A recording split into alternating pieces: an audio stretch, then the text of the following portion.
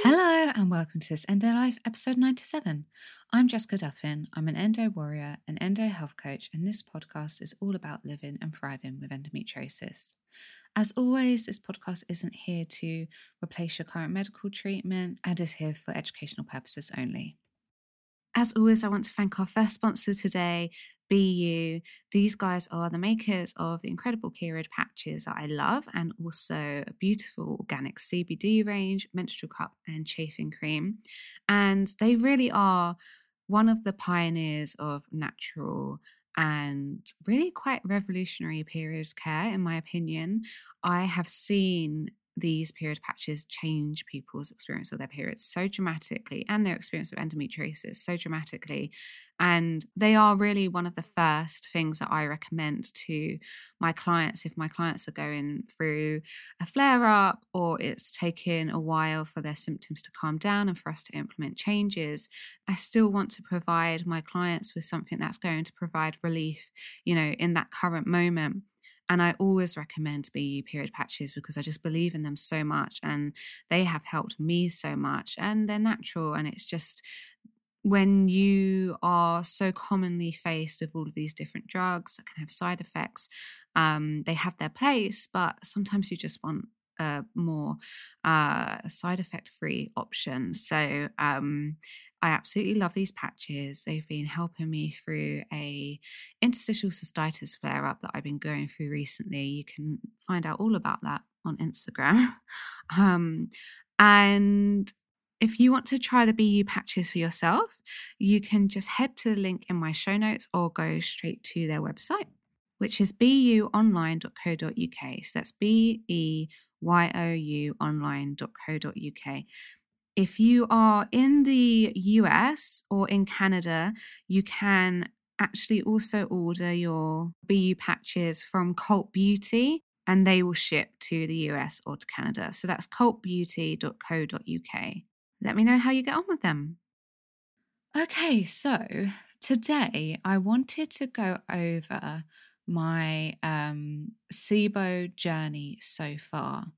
Because I feel like I've been sharing it in bits and pieces, and I thought it might be more helpful to you guys to have it in sort of one chunk, because I would hope that you recognize some of what I've gone through in your story, and it might help you to identify what's going on for you and maybe feel less alone.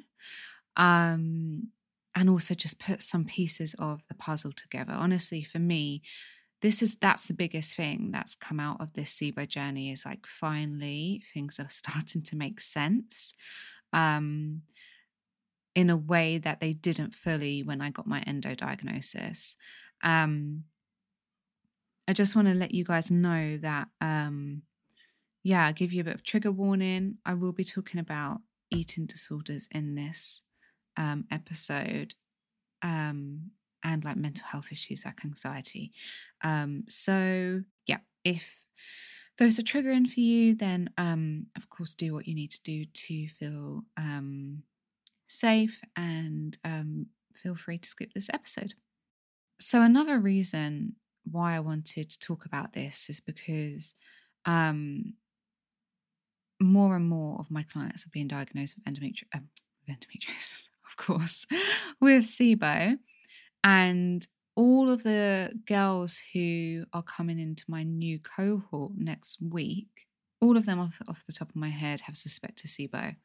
And a lot of them have now come to me because of that, because they recognize that I talk about SIBO a lot. And then I read in Nicole Chardim's book that one study found 80% of endo patients had SIBO. So I just really think that, and I'm seeing more and more how SIBO is affecting my clients and their experience of endometriosis. So I just think it really needs to be talked about more and more. Like, I feel like SIBO is the triplet, right? So if like IC is the evil twin of endo, that's what it's been dubbed. Like, I actually think there's actually a triplet here, like endo, IC, and SIBO. So I'll start with my diagnosis. Okay, so obviously you guys now understand the if you listen to last week's episode on SIBO testing, you sort of understand the measurements. So here are my results. So I am in the moderate range. So there's a sort of scale of mild to severe in terms of gas, but that doesn't always correlate with symptoms. So my highest level for hydrogen reached 40, and my highest level for methane is reached 24. Yeah, so I'm in the moderate range, which I was actually quite surprised by, because when I explain my story, you'll sort of understand a bit more, but I assumed that it might be severe. But having said that, I sort of assumed that on my history of how bad my SIBO symptoms were. But in the past 3 years, I would say, I really, really got my symptoms under control. And I think somewhere along the way, some of my SIBO reduced, it got killed off. And I had a theory as to what did that, but now I can't remember. And I think it got worse again when I did that elimination diet, because my symptoms just flared up. So I think it got worse again during that period. And so I wonder, had I tested before I did that elimination diet in January, would my gas levels have been even lower? But if I had tested 3 years ago or 5 years ago, I think my levels would have been really high. So I'm positive for hydrogen and methane. And one of the reasons why I was kind of like on the fence, and I hadn't really like hugely talked about it that much, like what I was going to do with my treatment and things, is because I strongly suspected hydrogen sulfide type SIBO. And I spoke to Dr. Alison Siebecker, and she said, yes, we are finding you can have all 3 types of SIBO.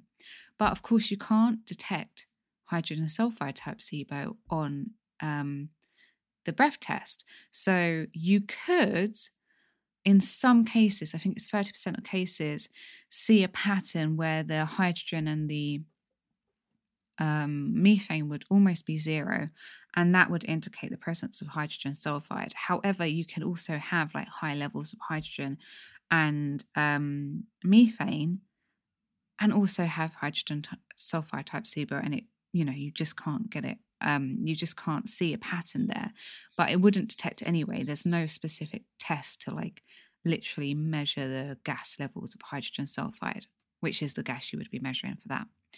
And so I spoke to Dr. Alison Siebeck, and she was like, yes, you absolutely can have that. I listed all of the symptoms, and she was like, goodness, like, yes, this is all 3. And so just to give you like an overview of the symptoms again. So the basic symptoms of SIBO itself would be IBS, severe bloating, a feeling of fullness in the stomach, or bloating in the stomach, even if it doesn't visually look like that.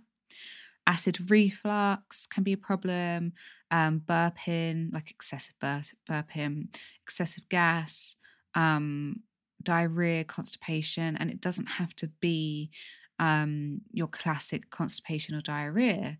It could be that, instead of complete constipation where you can't go to the toilet, you're actually like passing almost like pellets, like really hard stools. Or your diarrhea is that you go like 4 or 5 times a day and it's really soft stools. So it's not it doesn't have to be like classic diarrhea and classic constipation. And fatigue is obviously a symptom. Nutrient deficiencies are a symptom, quite commonly B12, ferritin, which is iron, your iron stores, vitamins A, D, E, and K, maybe C off the top of my head. Leaky gut symptoms, so systemic body symptoms, so like inflammation, achy joints, headaches, depression, very, very commonly anxiety, and often really acute anxiety. Weight loss in some people, weight gain in others, food reactions, nausea, vomiting, and often there are like other signs as well that aren't symptoms. So you can eat white bread or white rice and not have a reaction, but if you ate couscous or if you ate raw carrots, you would have a reaction. So, healthier foods, quote unquote, healthier foods would seem to cause you more of a reaction, or since you've been starting to eat healthier, you've had a worsening reaction. And that's because fiber feeds SIBO, and things like white rice and white bread aren't very high in fiber. Now, that's not the case for everyone. Some people react to those too, but if you've noticed something like that, then that's a classic SIBO sign. Other classic SIBO signs are foods that are supposed to be gut healing, like aloe vera, chamomile, collagen, bone broth. They trigger reactions. Oh, brain fog is also a symptom. And then with hydrogen sulfide type SIBO, there are extra symptoms. So tingling and or numbness in your hands, feet, legs and arms. And I'd been getting that really quite badly in the past couple of years. I put it down to B12, lack of B12, and then I got my levels back up and it still was there in varying degrees. Worsening symptoms after an Epsom salt bath or sulfur-containing foods. I don't seem to get worsening symptoms after Epsom salt baths. The reason being, by the way, is because they contain sulfur. But I do get worse symptoms after sulfur-containing foods. Bladder pain, obviously, histamine sensitivity, absolutely, bladder frequency or urgency, body pain, generally feeling unwell all the time, food intolerances, sulfur-smelling gas, which is quite rare. And so I have like 95% of the hydrogen sulfide symptoms, and I, explained all of that. So as a result of speaking to Dr. Siebecker, I am going to treat my SIBO as if I have all three. And perhaps that's the one where my gas is really high. That would be interesting. I will never know. I never know how high it is until they're working on a test. So, if the test is out soon, I guess I can find out. So as a result, I'm going to be treating all three. And I'm going to do an episode probably with Dr. Siebecker on the treatment options. But I'm not going to do antibiotics because it's just too much work trying to get them from the doctors. And I could do the elemental diet. Now, the elemental diet is basically a liquid diet where all of your essential nutrients are in the pre-digested form. So literally your protein is in amino acids, your fat is in just fat, your carbohydrates are in simple carbohydrates, your vitamins are in the most easily absorbed form. And it has all of the calories that you need for the day. And you would drink the amount that you need a day for your calories, and you would be fed, but the SIBO wouldn't, because there's no actual food, there's no fiber, there's no like complex carbohydrates for them to eat up, because the carbohydrate that you're going to be ingesting is in the simplest form. It's just going to go straight through to that straight through that gut barrier and into your bloodstream to feed you. It's a very, very successful treatment for lots of different gastro problems. And it's very successful with SIBO, especially in severe cases. It reduces the gas levels by 70 parts per million. So obviously, if I did it, in theory, if I responded well to it, I could potentially only need to do one round of treatment and be done. But the elemental diet is tough. You're looking at 2 weeks to 3 weeks of a completely liquid diet. and you can get die-off with that. And the die-off, as I explained last week, is the reaction to the SIBO dying. As the SIBO dies, it breaks down, and the cell walls of the SIBO are toxins to us. They're called lipopolysaccharides, and I'm going to talk about those a lot more as we go through this. And so as the SIBO dies and you're exposed to these, they get released into your system. If you've got leaky gut, those are going out through your gut barrier into your bloodstream and causing an immune response, and you're going to feel quite unwell and have it will cause things like inflammation, worsening symptoms, feeling like you've got a cold. And this doesn't happen for everyone, but it is a risk. And usually it lasts, I believe, 1 to 3 days, but some people it lasts throughout the whole duration. So it's a tough one, and obviously it comes with quite a lot of emotional complications, because it can be hard to do that for that amount of time. The other option for me would be antimicrobial herbs. Now, depending on the type of SIBO you have, that dictates the type of herbs that you would go with. Now, Dr. Siebeck has suggested that I go with oregano. I could do a couple of others and add bismuth, which I'll discuss with Dr. Alison Siebecker in the interview we do. But so there are a couple of herbs that I'm playing that I could do, or I could just do straight up oregano. I could do like oregano supplements, high strength oregano supplements. And that would be cheaper, just doing one, and it would hopefully target all of them. But in some cases, it doesn't always work with methane, I believe. Off the top of my head, it might be hydrogen, but I think it's methane. So if I was to do antimicrobial herbs, then that would take me longer. So a round of antimicrobial herbs is 4 to 6 weeks. You're probably looking at about 5 weeks, because you can start to build resistance to the herbs in week 5 or 6. So I kind of probably wouldn't push it, as I wouldn't want to relapse whilst I'm doing the treatment. And antimicrobial herbs reduce the gas numbers on average by 30. So for me, I would be looking at about, a round and a half of treatment. Now, you take 2 weeks, a 2-week break between treatment rounds. And I would want to do something called the biphasic diet before I started the herbs. So the biphasic diet is a SIBO diet. It's designed by Dr. Jacoby, and she based it on Dr. Siebecker's SIBO-specific food guide, which is a diet for her diet for SIBO. Now, these diets are for symptom reduction. You can't kill SIBO with the diet, but you can reduce your symptoms. Now, Dr. Jacoby designed the biphasic diet, and what that is it's Dr. Siebecker's food guide, but put in a structure.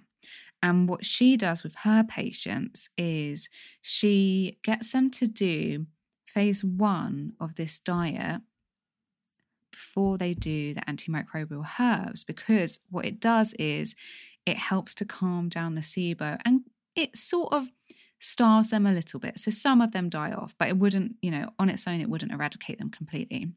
So the SIBO calms down, and then you do the antimicrobial herbs. And so ideally your die-off is less by that point, because you're having less SIBO dying at the same time, and you're having less, you're going in having prepared your body a little bit more. You've calmed down some of those SIBO symptoms, so that when you do the antimicrobial herbs, you don't have such bad die-off, because die-off with antimicrobial herbs is also an issue like the elemental diet, whereas you don't really get die-off with antibiotics. If I was to do the herbal protocol, then I'm looking at about a month on the biphasic diet first, then about a month on the antimicrobials, then a 2-week break, then about another 2 weeks, maybe another month potentially. So we're looking at, I guess, 3 months at the moment. And then you do preventative steps. And the preventative steps are post-treatment, once you've got the all clear, and that's 3 to 6 months. And that includes diet, So doing the SIBO specific food guide or the SIBO biphasic, essentially a low carbohydrate diet. Prokinetics. Now, prokinetics help support the gut motility. So essentially they help the gut to stay clean so there's no buildup of bacteria. And meal spacing. So you're spacing out your meals so your gut motility has a chance to actually work and clear through the leftover bacteria. So just to recap, if any of you haven't listened to my past episodes on this, the gut motility is basically, there's something called your migrating motor complex, and this is a sort of movement, a motion that happens in your small intestine that clears through old food and bacteria after the food has traveled through. So your food has traveled through into the large intestine, but this is not that movement. This is the cleaning up afterwards. And if that is deficient, if there's something wrong with that, then you get this stagnant buildup of bacteria in your small intestine leading to SIBO. And that's the number one cause of SIBO.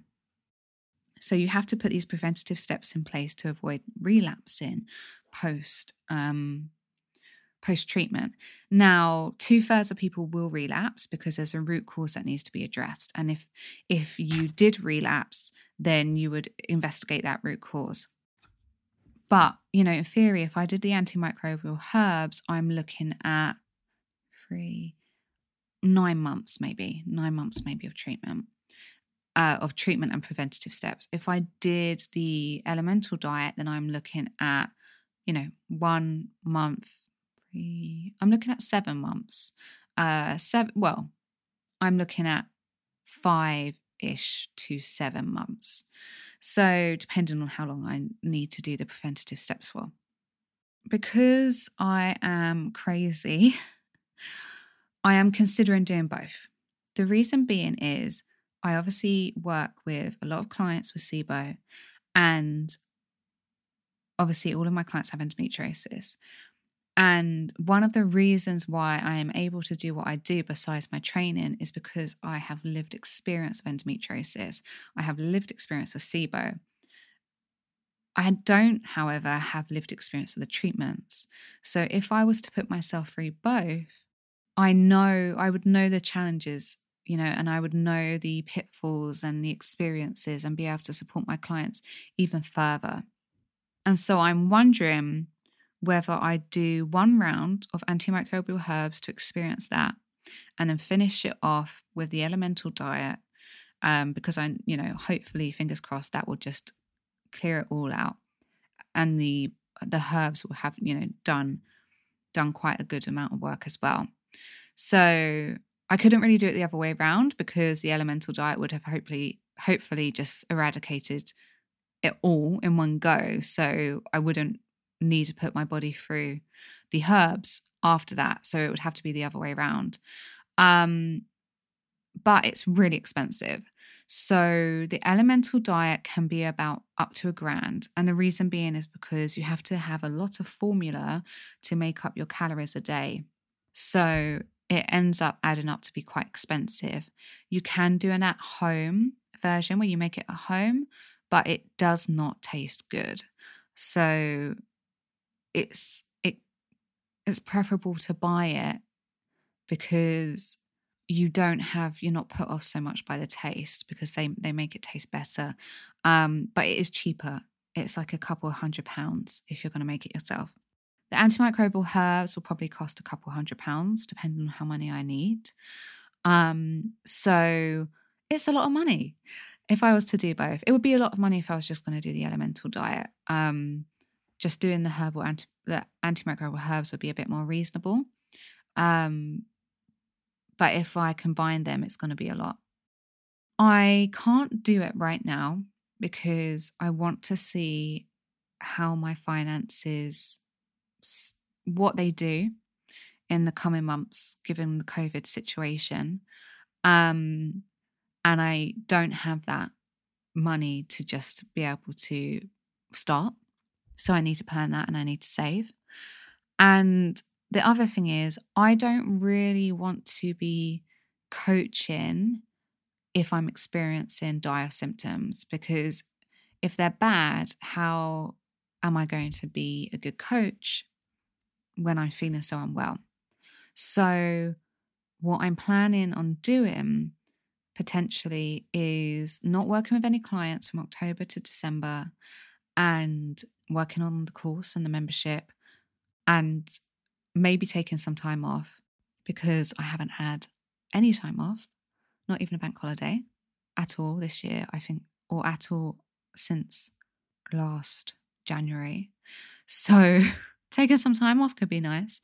And so maybe taking some time off in October, starting the antimicrobial herbs, getting through the worst of the die-off if it happens during that time, and then moving on to the elemental diet, and just having that time solely for healing and, working by myself on this endo life, rather than supporting clients through that time, because I just don't want to spend that money and get halfway through some treatment and be like, oh my gosh, I can't keep doing this because I'm not being a good coach. I'm really unwell.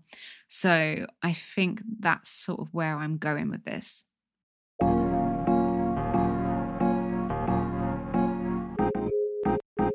Just a reminder that this episode is sponsored by BU. These natural patches last for 12 hours, so they bring prolonged relief and can begin working on relaxing your muscles before the pain kicks in, so you're prepared even if your period comes during the middle of the day. So if you know you're due on, you might want to start wearing your period patch 24 hours beforehand, just so that your muscles begin to relax and you're less likely to have really bad cramps. To find out more about BU, you can just head to link in my show notes or go to www.buonline.co.uk. This episode is also sponsored by my free endometriosis symptom tracker. If you kind of feel a bit overwhelmed by your pain and your symptoms and you really just don't know where to start with managing them, then tracking your symptoms over a couple of months or even just a month to see what your triggers might be could be really helpful. I've put together a free download that helps you track your pain, your mood, your brain fog, your bloating, where you are in your cycle, your eating habits, your stress levels, so many different things in a really simple and effective way. If you'd like to try it out, obviously it's free. Just head to the show notes, follow the link, and you can get your own copy.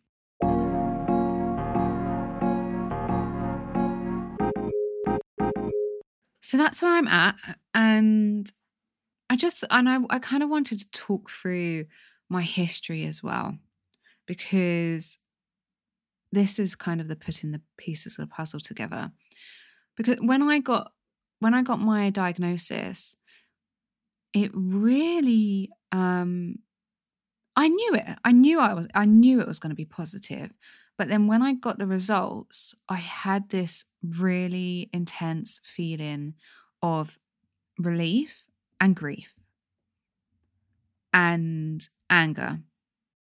And it was because I knew at that point that I had had it all my life. I'd had it since I was a child, really small child. And I suddenly realized how my whole life has been dictated by SIBO and how different it could have been had that not had happened. But it did happen, so there was no point, going down that road. But I did have to grieve to a degree. And I wonder if part of the struggles I've had recently with my health is that it's almost like a full body reaction to this news. Almost like I understand now, you can stop pretending.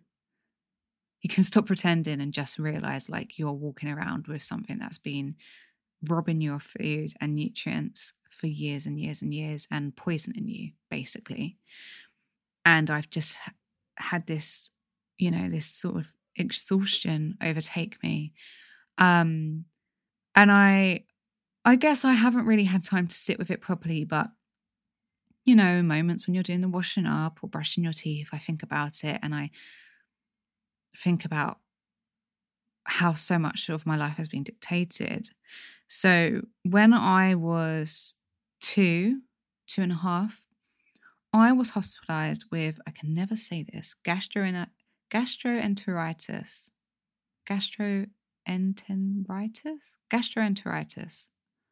Let's just hope that's right. That's a leading cause of SIBO, especially if it's severe or, acute. And mine was. I was severely dehydrated and I was kept in for a couple of days. And I wasn't really old enough at that point to have conscious memories, although weirdly enough, I do have a tiny, tiny memory of being in the hospital. I think that's my earliest memory. I don't remember anything else.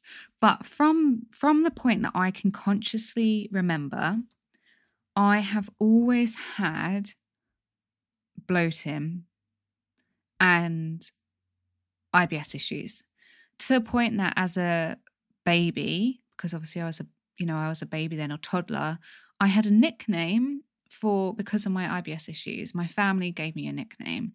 And now that it made me mad anyway, but it makes me so mad now because I'm like, you noticed my IBS issues. That's bad enough to give me a nickname, but not enough to investigate it and to take me to the doctors. And this is sort of a running theme throughout my childhood. I look back at pictures of myself as a child. My cousin, when I was 18 or 21, made me a photo album. And there's this distinct one of us in our swimsuits, and she's so tiny. And there was me with this big bloated belly on this, small child. And I remember all of, that was really hard for me. My cousins were, they were like supermodels in the making, and they were very, very, they were thin children, and I was just normal size, slim child, but I had this big distended belly, and I couldn't work out why we were so different. And they were my best friends, and I hated it. We used to dress up in our great granny's ballroom gowns because she was a ballroom dancer and she was tiny. These dresses must have been like a size 4 or a size 6 or something. And I couldn't fit. I could fit in them, but like trying to do them up at the back across like where my, across my abdomen, they got really, really tight. And sometimes I couldn't do them up at all. And my cousin could. And we used to dress up in them to put on plays. And it was just really, really humiliating. And at some point, two things that really stood out to me at about this time, and I was at school by this point, primary school, that I started developing really bad nausea and anxiety. I think the anxiety probably was there already, but I started vomiting every night in what I believed was apprehension for school the next day. So this is like literally when I started school. But I now think that the nausea was because I was at the kind of peak of my SIBO, like it was really starting to like kick in. And I think that had an impact on the nausea and the vomiting, but I also think it had an impact on my anxiety. The other thing that happened was, I don't know how old I was when this happened, but I think I was primary school age, and one of my family members told me they were washing me, and my bloated belly was out, and they told me ladies don't let their bellies hang out, they suck them in. So that's what I did. And I have done that all of my life ever since. And it has meant that I've developed very strong stomach muscles, and I became completely obsessed with having a flat stomach. So I'm going to fast forward. No, I'm going to wait. But it started a spiral. It started a spiral of realizing other people noticed and that I was wrong for having this distended belly and that I needed to hold it in. And so that's what I did. I didn't even question it. I just did it. And it made me feel so much more worse around my cousins and around other people who didn't have it. And so the anxiety, I mean, I remember again, as long as I can remember, I've had anxiety, but it really went up a notch at school. And one of the key signs and key symptoms of SIBO is severe anxiety. And the reason why that occurs is because the gases that are released in the quantities that are released are toxic to us, especially hydrogen sulfide SIBO. It can have really neurological effects on our brain. And on top of that, the lipopolysaccharides can have a really negative effect on our brain as well, causing brain fog, fatigue, and severe anxiety. SIBO, like the side effects of SIBO are neurological problems, and severe anxiety is one of them. And Dr. Alison Siebecker couldn't stress that enough in our course. She was saying, like, you know, the type of anxiety that people have when they come to her is just acute. And often it's sort of needing to know everything and spiraling about the future. So really getting down into the details and really worrying about things and really needing to know exactly how something should be, and spiraling massively about the future. And that is just me to a T.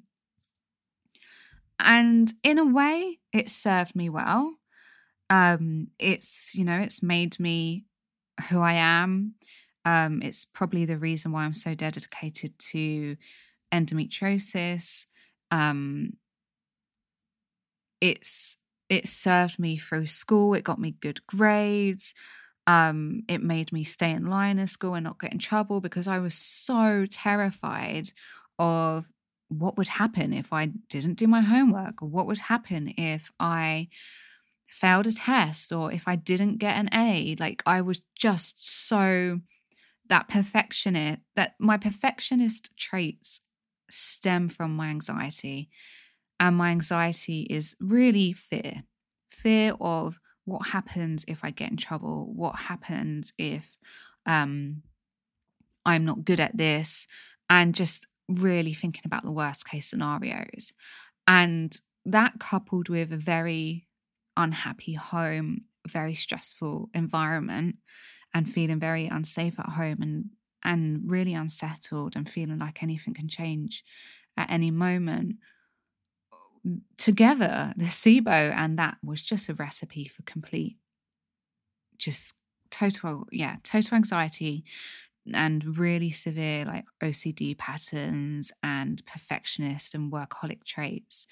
And I realized as I grew up that I could control some of my anxiety to a degree and control some of my life by basically giving into the anxiety and working as hard as I possibly could in order to control the outcome. So I realized that school was really the only thing I could control, and that was always reliable for me. I knew if I worked really, really hard, I'd get good grades, the teachers would like me, and and I learned quite early on, because I just listened to everything. I took everything in. I took it really, really seriously. SATs were the end of my life. Like, I literally thought if I didn't pass these at the best of my ability, then that was it. I was going to just like be homeless. I was just going to like fail at everything, and I wouldn't be able to get into secondary school. Everything was a huge deal to me. And I remember, I think we were 6 or 7 when they started asking us what we wanted to be when we were older. And they said, if you work hard, you're good at school, you can, that's how you will be able to do that career in your life. And that's sort of, I guess, when I realized that if I work really, really hard, I can have my own life and I can control my own life, and I won't be stuck in the situation that I found myself in as a child. And so there were sort of two things at play. There was the anxiety fueled by, oh my God, I can't be bad at this. I can't get in trouble.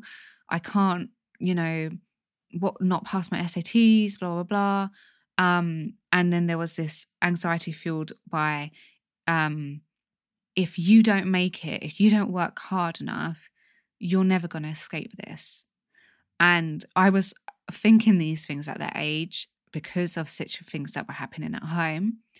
And I'm not going to go into them because they're just not relevant. And I'm an open book. I would, but if anyone in my family listened, I think they would be, we've never spoken about it, and I think they would be really, it just wouldn't go down well. So together, these created this perfect outcome for anxiety, which just completely dictated everything I did. And I look back and I realize that has been a constant in my life. Anxiety, which is rooted in fear, has been my biggest driver. And, I would literally I think I've told this story before, but we had to build a toy robot out of, toilet rolls and cereal boxes and egg boxes. And I had a complete nervous breakdown that mine wasn't going right. And I got taken out of school for a week or something. I'd spent ages on my homework. I would sit in the bath crying about going into school the next day. I had friends. I wasn't bullied. Teachers liked me. I was good at school. But it was I had to, the pressure of keeping it all in place, because I knew that I had to be a certain way in order to keep those things in place, and that I knew how hard I worked to keep those in place. All of my conversations were, calculated around I need to make friends with people. I don't want to become bullied. I was really scared about being bullied. My dad was severely bullied, and God knows why, would tell me all of the stories about it as a child. Literally my bedtime stories were him telling me about this. So I think my anxiety hooked onto that. And so I grew up in primary school like this, and then obviously it went on into my teenage years. And in the first year of secondary school, that's when I developed my eating disorder. The eating disorder had been developing in primary school age, really, because I was already holding my stomach in and thinking about that. But then when I got to secondary school, it was a girls only school.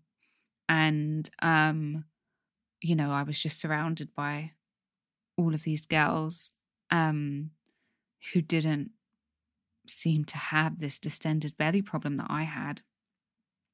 So that's when I started restricting my food, and when I started obsessively exercising, hundreds of sit-ups a day and 3 hours of being on my exercise bike. I got an exercise bike, and I would literally sit on my exercise bike for 3 hours. And it morphed over the years. It got really bad over the years. By the time I was in my A-levels, I was obviously, at this point, we had all started drinking. And so I could have a flat stomach by the weekend. I would stop eating on a Wednesday. And so I could drink enough and not put on the calories and weight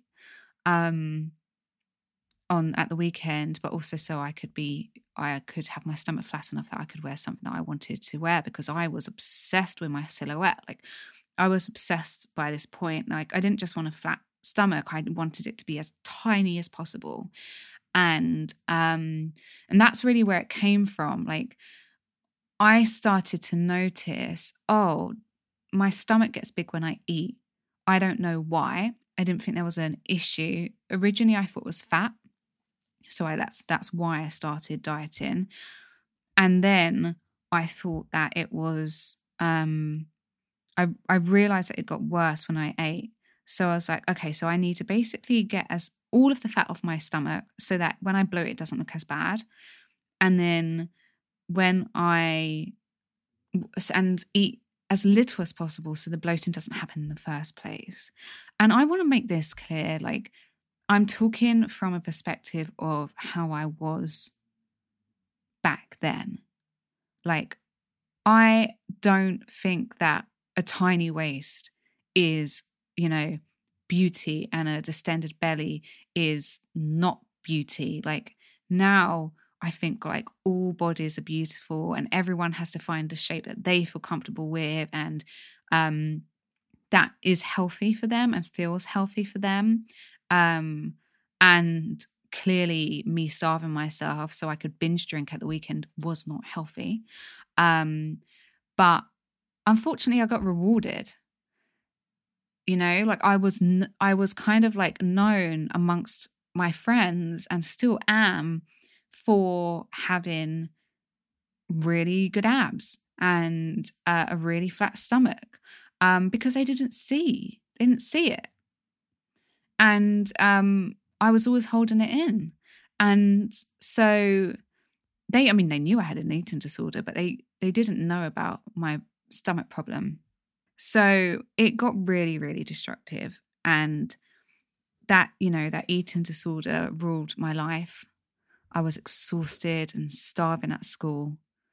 My stomach would be rumbling. It was really embarrassing. And then I would have to really distract myself through break whilst everyone ate. I would make my sandwiches the night before, and then I would throw them under a car in the morning. I always think back to like the guy, the person whose car it was. Every time they drove away, they must have been like, what the fuck? Why are there sandwiches under my car? But I would just make the sandwiches the night before, so my mum thought that I was eating. And eventually my friend started buying my sandwiches off me. And I think like one girl seriously tried to help, or one or two, but no one really tried to help. It was kind of like a laughing thing. Like everyone laughed at it. It was a joke, like, oh, Jess will have a piece of lettuce. Or, Jess lives off air. It was bitchy remarks and jokes from my friends, and sarky, bitchy joke, swipes from my mum. No one genuinely like thought about how is the best way we can support this. And so I, just struggled through, and there were times when it would result in sort of bulimic tendencies where I couldn't make myself sick. So I would binge eat, usually after my mum had been on a food shop on a Friday. I would like lock myself in the bathroom and eat bowls and bowls of Cocoa Pops and lots of chocolate bars and double chocolate chip muffins and slices of bread. There was a lot of crap in our house at the time, so it was sort of quite easy to eat it without noticing. And my mum had binge eating tendencies to a degree too, or comfort eating tendencies, so I don't even think that she would have noticed. And my dad was just oblivious. And I actually don't think he has any idea, thinking about it. And so, yeah, I would lock myself in the bathroom. And then this is prior to like Friday nights being out, drinking. And then I would try to be sick and it wouldn't work. So then I would go and exercise for 3 hours. And then, yeah, when we were able to go out, I would be drinking like orange juice or milk for those days leading up to it. And sometimes I would have an apple, a Diet Coke. if I was really, really starving, I'd have like half a plain jacket potato with salt, and then maybe a cup of soup when I got home. I think by that point, my mum was probably doing shift work, so she wasn't there in the evenings. But anyway, and yeah, and then Friday I definitely wouldn't have anything, and then I would binge drink vodka on the Friday night, and then start again on Saturday.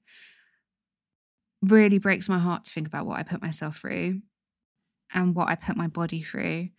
And emotionally, like obviously you don't go through 11 years of an eating disorder and not go through some really, really dark emotional times, and just absolute crippling self-esteem. So then I started eating when I met my ex-boyfriend. Unfortunately, it was an abusive relationship, so I don't think I was in a place to have healed at that point. But he got me eating, and then my stomach really started to blow up. And I think because I was obviously I was eating again, and he really noticed it. And at that point, I started getting nausea again, really bad at night all the time. And then I got my diagnosis of endo, and I don't think I ever put my nausea down to endo, but eventually about 2 years after being diagnosed and I started learning about endo, I did put my fatigue down to endo. And I put like all of the other weird things that I had that didn't feel right in my body, I put down to endo. But something didn't feel right about that. You know, I put my anxiety down to it and depression because they're associated with endo. But I hadn't, most of that association comes from like being in chronic pain for years and years. But I had been in chronic pain, you know, I hadn't been in chronic pain since the beginning of my periods because I barely had periods. It was that had started way before the endo pain. So it didn't really make sense. So, but I just was like, I don't really have another explanation for this. So I just assumed it was endo, and obviously got down to managing my endo. And then I had another boyfriend a couple of years later. We weren't in a long-term relationship. We were together about 6 months. And I remember thinking at this point, I was at a center point. And I remember thinking, I noticed how well he was and how vibrant he was. And he stayed around my flat a lot. I was living in a flat share, and he was there a lot. Too much. You can tell why we broke up. And I realized that it was the first time we worked together. So I guess I don't know why it didn't come up so much with like my ex. Maybe because that was such a volatile and unhappy relationship. There was always something else to be fighting about or something. So I wasn't really focused on my health. But I realized with this guy that every day I had a symptom to complain about. And I'm very verbal, and I grew up with my mum being very verbal and like talking out loud to herself. So I kind of always knew what mood she was in and stuff. And so I have picked up that habit. I'm really verbal. If I'm in pain, it just comes out my mouth like, oh, that hurts. And I realized like, oh my God, like every day we're together, I've got a new thing to complain about and he has nothing. And it really bothered me. And I even thought maybe I should be alone.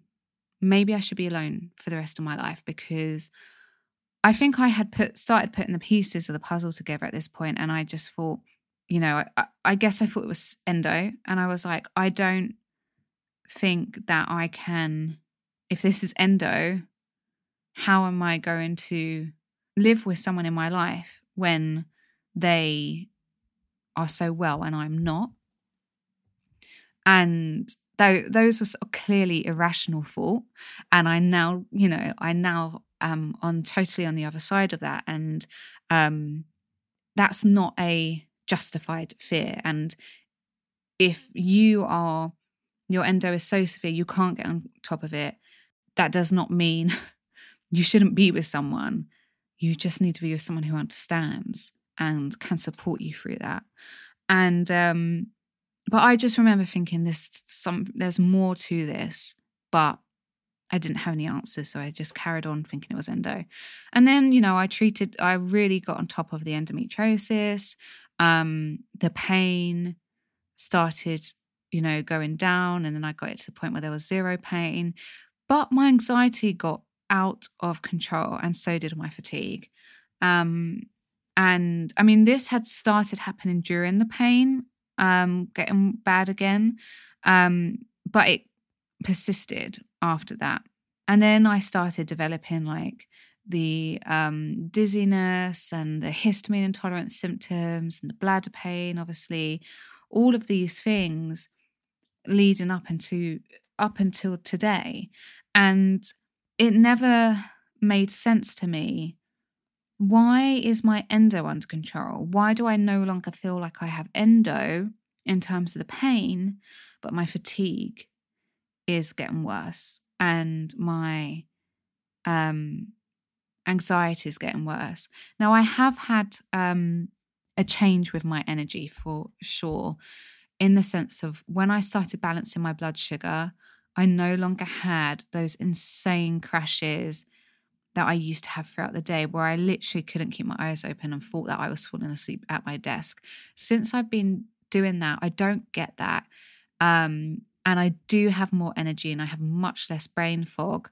But there's, oh gosh, how do I explain it? I had more energy, and I think the brain fog is still better, but I had that more energy for a period of time. And then in the past, I don't know, year, I've had this sort of HPA axis dysfunction, symptoms returning worse. And I think that is in part SIBO. I think it's in part HPA axis dysfunction, so my cortisol output being really low. And I think it is nutritional deficiencies from the SIBO, because I'm not absorbing food, not absorbing my nutrients properly, and I've got a lot of deficiencies. So it's weird. The fatigue I feel now is different. Like, I can't explain it. I don't feel tired. I don't feel tired. I feel like weary, like so weary that I could take some time off and not know when I could return. It doesn't feel like, it's not like unstable energy levels where I'm like falling asleep at my desk. I'm functioning, except in the past couple of weeks, but it's like a weariness to like the depths of my bones and my soul. It's really hard to explain.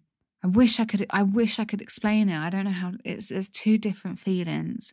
And I got on top of one of the types of tiredness, and then this other one has sort of rolled in. And I think that is, the SIBO, and I think it's HPA axis dysfunction.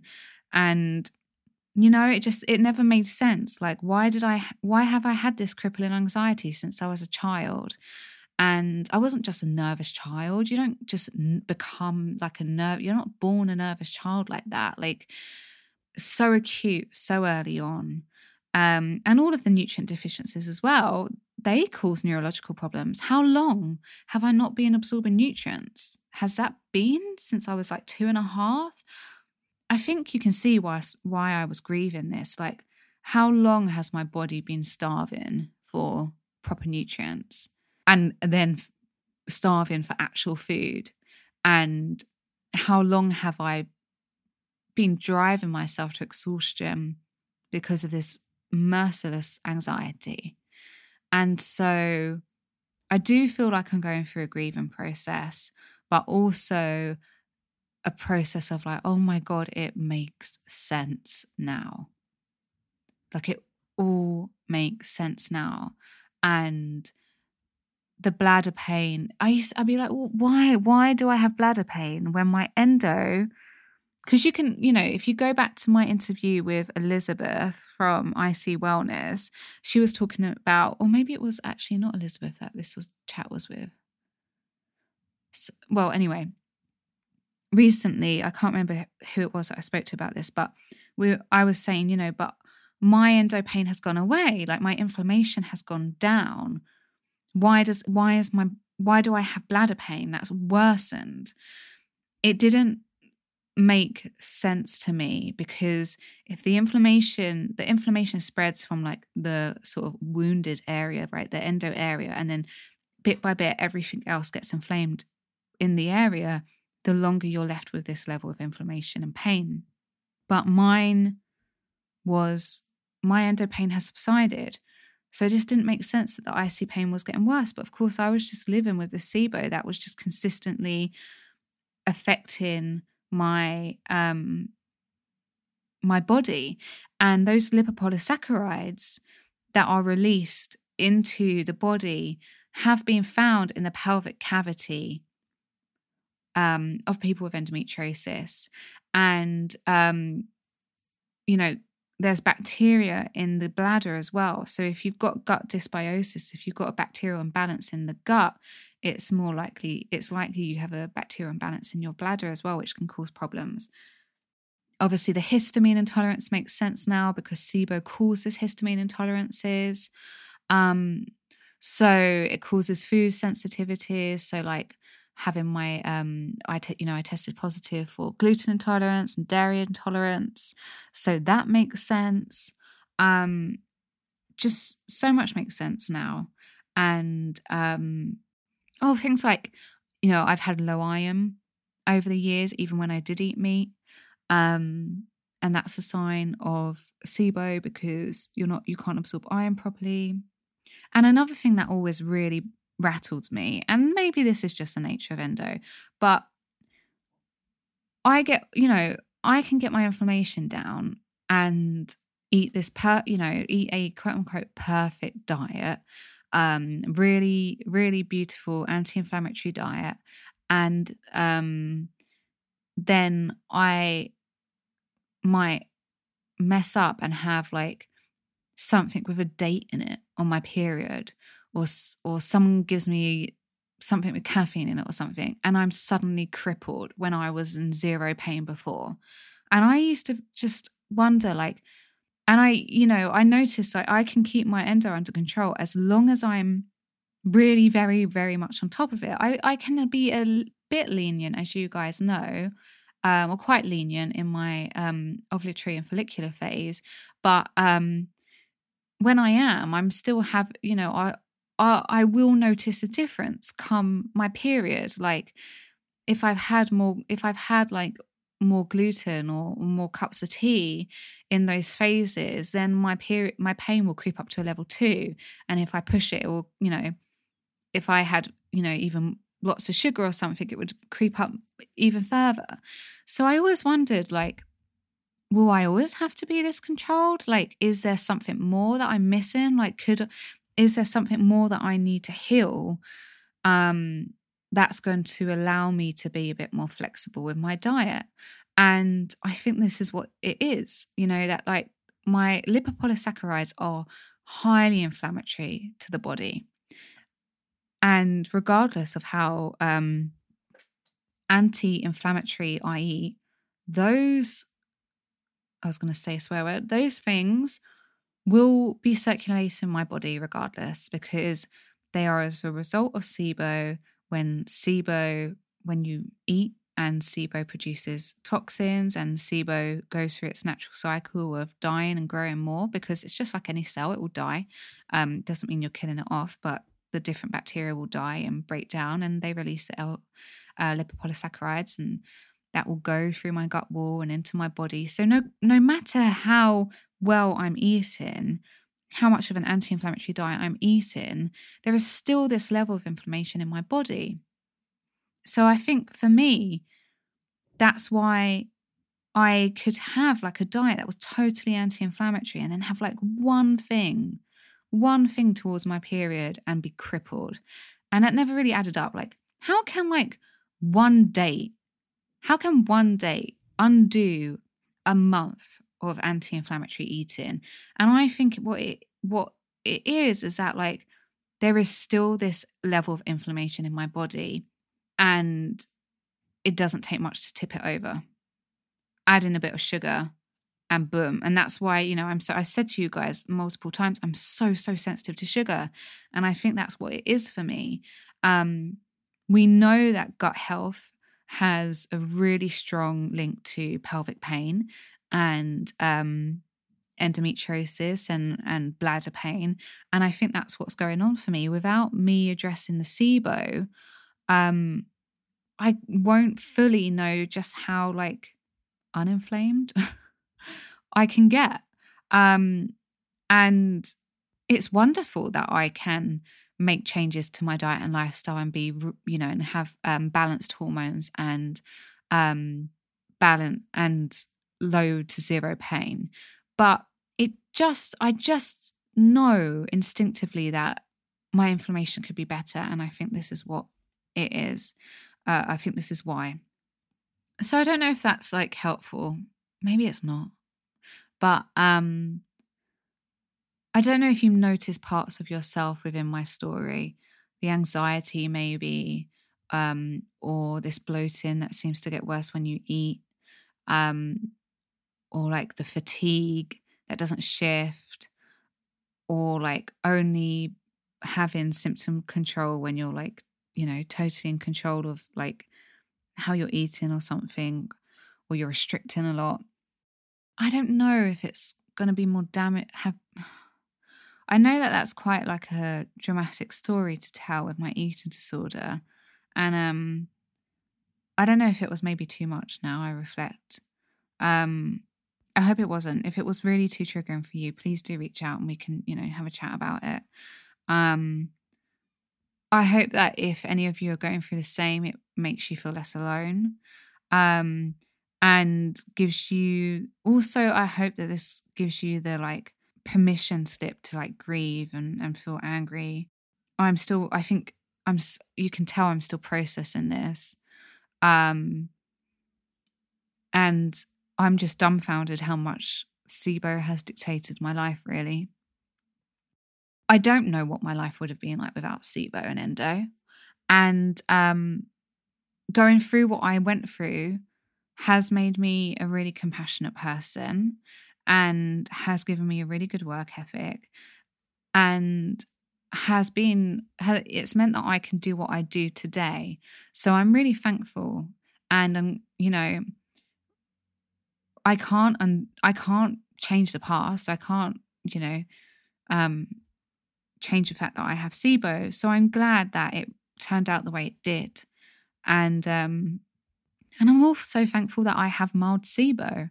So, well, we don't know what the hydrogen sulfide is saying, but, it seems like I have mild SIBO. So hopefully it's not going to be so difficult to manage it. So what I'm going to be doing in the meantime until I do the treatment is my anxiety is getting worse. It's been getting worse year on year on year for about 6 or 7 years. So there is a supplement that's called, I think it's called endotoxin something. Endotoxin is another word for lipopolysaccharides. And it's by Invivo. And Invivo is a really brilliant brand. They do lab testing. It's where I got my tests done for the GI map and the organic acids test. And that helps to remove lipopolysaccharides from the gut. If they've already crossed the gut barrier into the bloodstream, then that's sort of a different story. But at least I can eliminate as much as I can from my gut. So I'm going to start taking those supplements to make it through the next couple of months and reduce my anxiety, because it is becoming really difficult to live with. And then I'm going to continue with all of my anti-inflammatory stuff that I do, but I'm also taking N-acetylcysteine because that is a biofilm disruptor. So if I do have a biofilm in my bladder as well, then that will help kind of start treating that before I start doing the SIBO, and hopefully I won't have like double die off. So I'm doing that, and then I'm sort of just keeping up with like omega-3 supplements. I have curcumin every day in my protein powder. I have lots of ginger tea and ginger supplements if I want to take them. I eat a really anti-inflammatory diet. I eat a lot of anti-inflammatory specific foods, like olive oils, berries, lots of colourful fruit and veg, herbs and spices. And of course I do, I follow sort of an anti-inflammatory lifestyle, so to speak. So, I meditate and exercise, and I'm trying to do a lot more resting. But one thing I am considering, if anyone is hardcore vegan, please don't hate me, I am considering maybe potentially trying bone broth. The reason being is that there is I'm going to call it a compound, but it's not. It's a nutrient. Let's just say a nutrient. A nutrient in bone broth that actually heals leaky gut.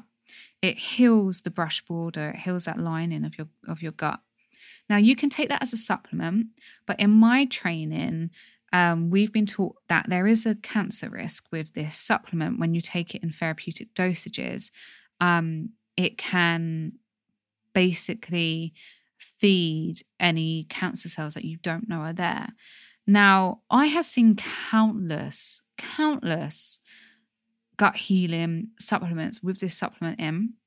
It's called, let me just get it up. I got it. Glutamine. It's an amino acid. So I do this. This is one of my anxiety things. I do this thing where I know what something is, but then I'm like, get so much anxiety about making that statement. That's what it is, that I just say, oh, it's this thing, and give a more vague answer.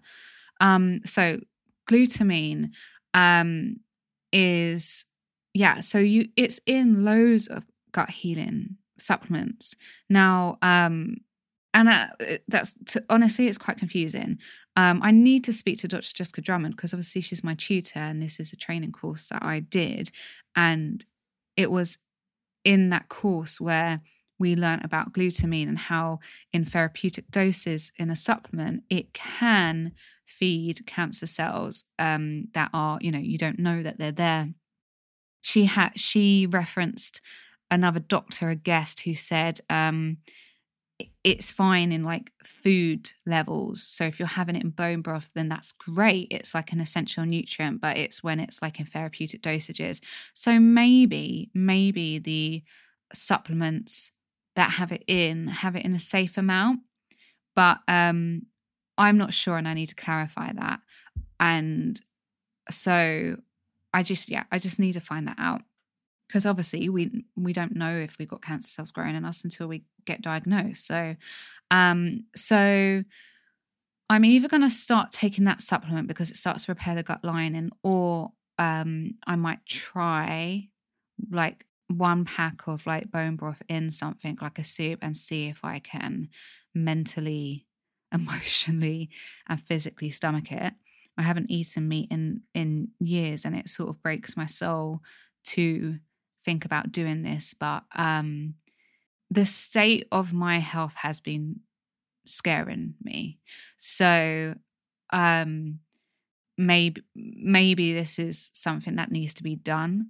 And so bone broth has like, a lot of collagen and gelatin, and that really helps to repair the damage that SIBO does to the gut lining. Now, the problem with it is that it might feed the SIBO too, but everything essentially feeds the SIBO. Like fiber and carbohydrates feed SIBO. So the only things that don't feed SIBO are meat and oil.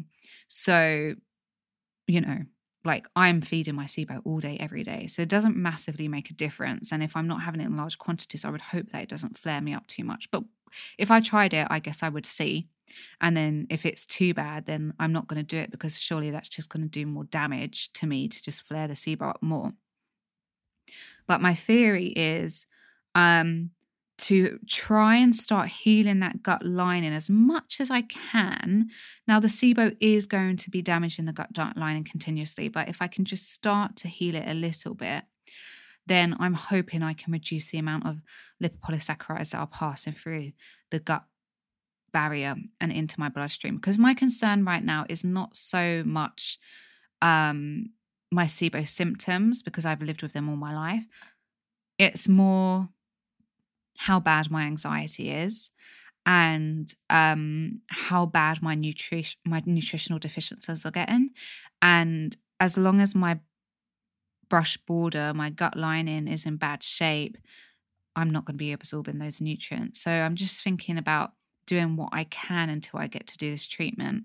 I was taking digestive enzymes and hydrochloric acid to replace my stomach acid and my digestive enzymes, because they were both low. And that's a sign of it's what SIBO causes it. So I'm not breaking down my food properly and I'm not absorbing my food properly. So I was taking those. And for the first time in my life, guys, literally my nails have grown. I have dreamt about having long nails all my life and they never ever grew. As a child, I used to be in the bath and put my fingers in the bath and then allow the drops to hang without dripping, and just imagine what it would look like to have long nails. And now I have long nails.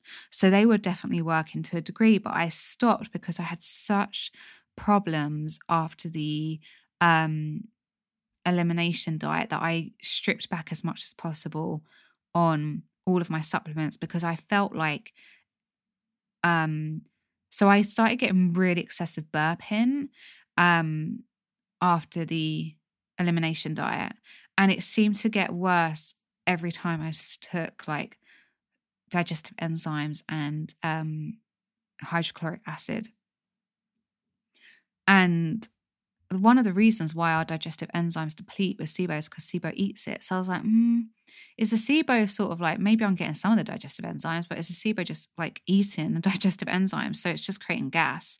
So I stopped, and I've noticed a reduction in my burping going down very slowly month by month.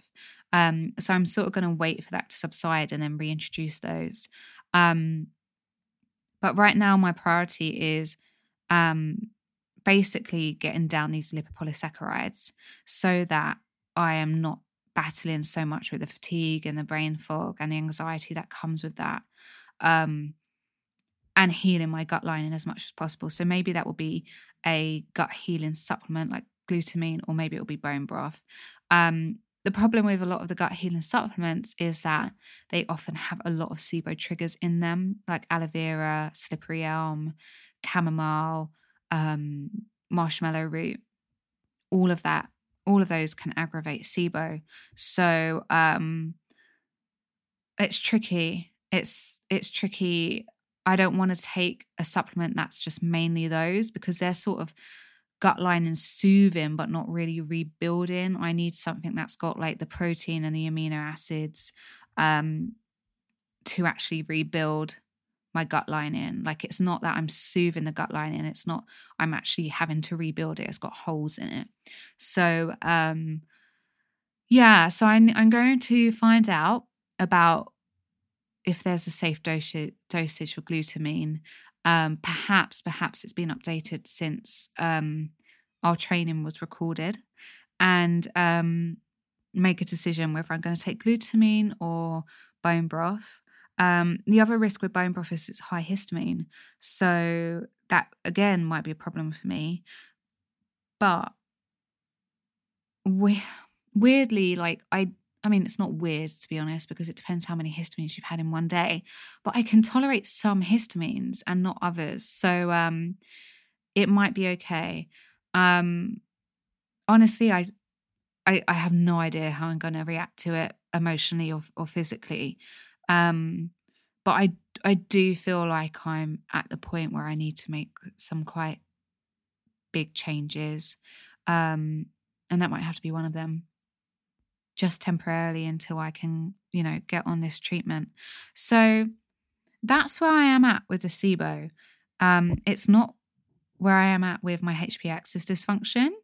I think that's another episode, but that's where I'm at with my SIBO. And I hope it helps to hear a little bit about the treatment that I might be going through and my story. And this is an hour and a half. I'm going to go, and I will see you guys next week. So that's it. Thank you so much for listening. If you want to find out more about what I do or read more on endometriosis and living well with it, you can head to my Instagram page, which is this_endolife.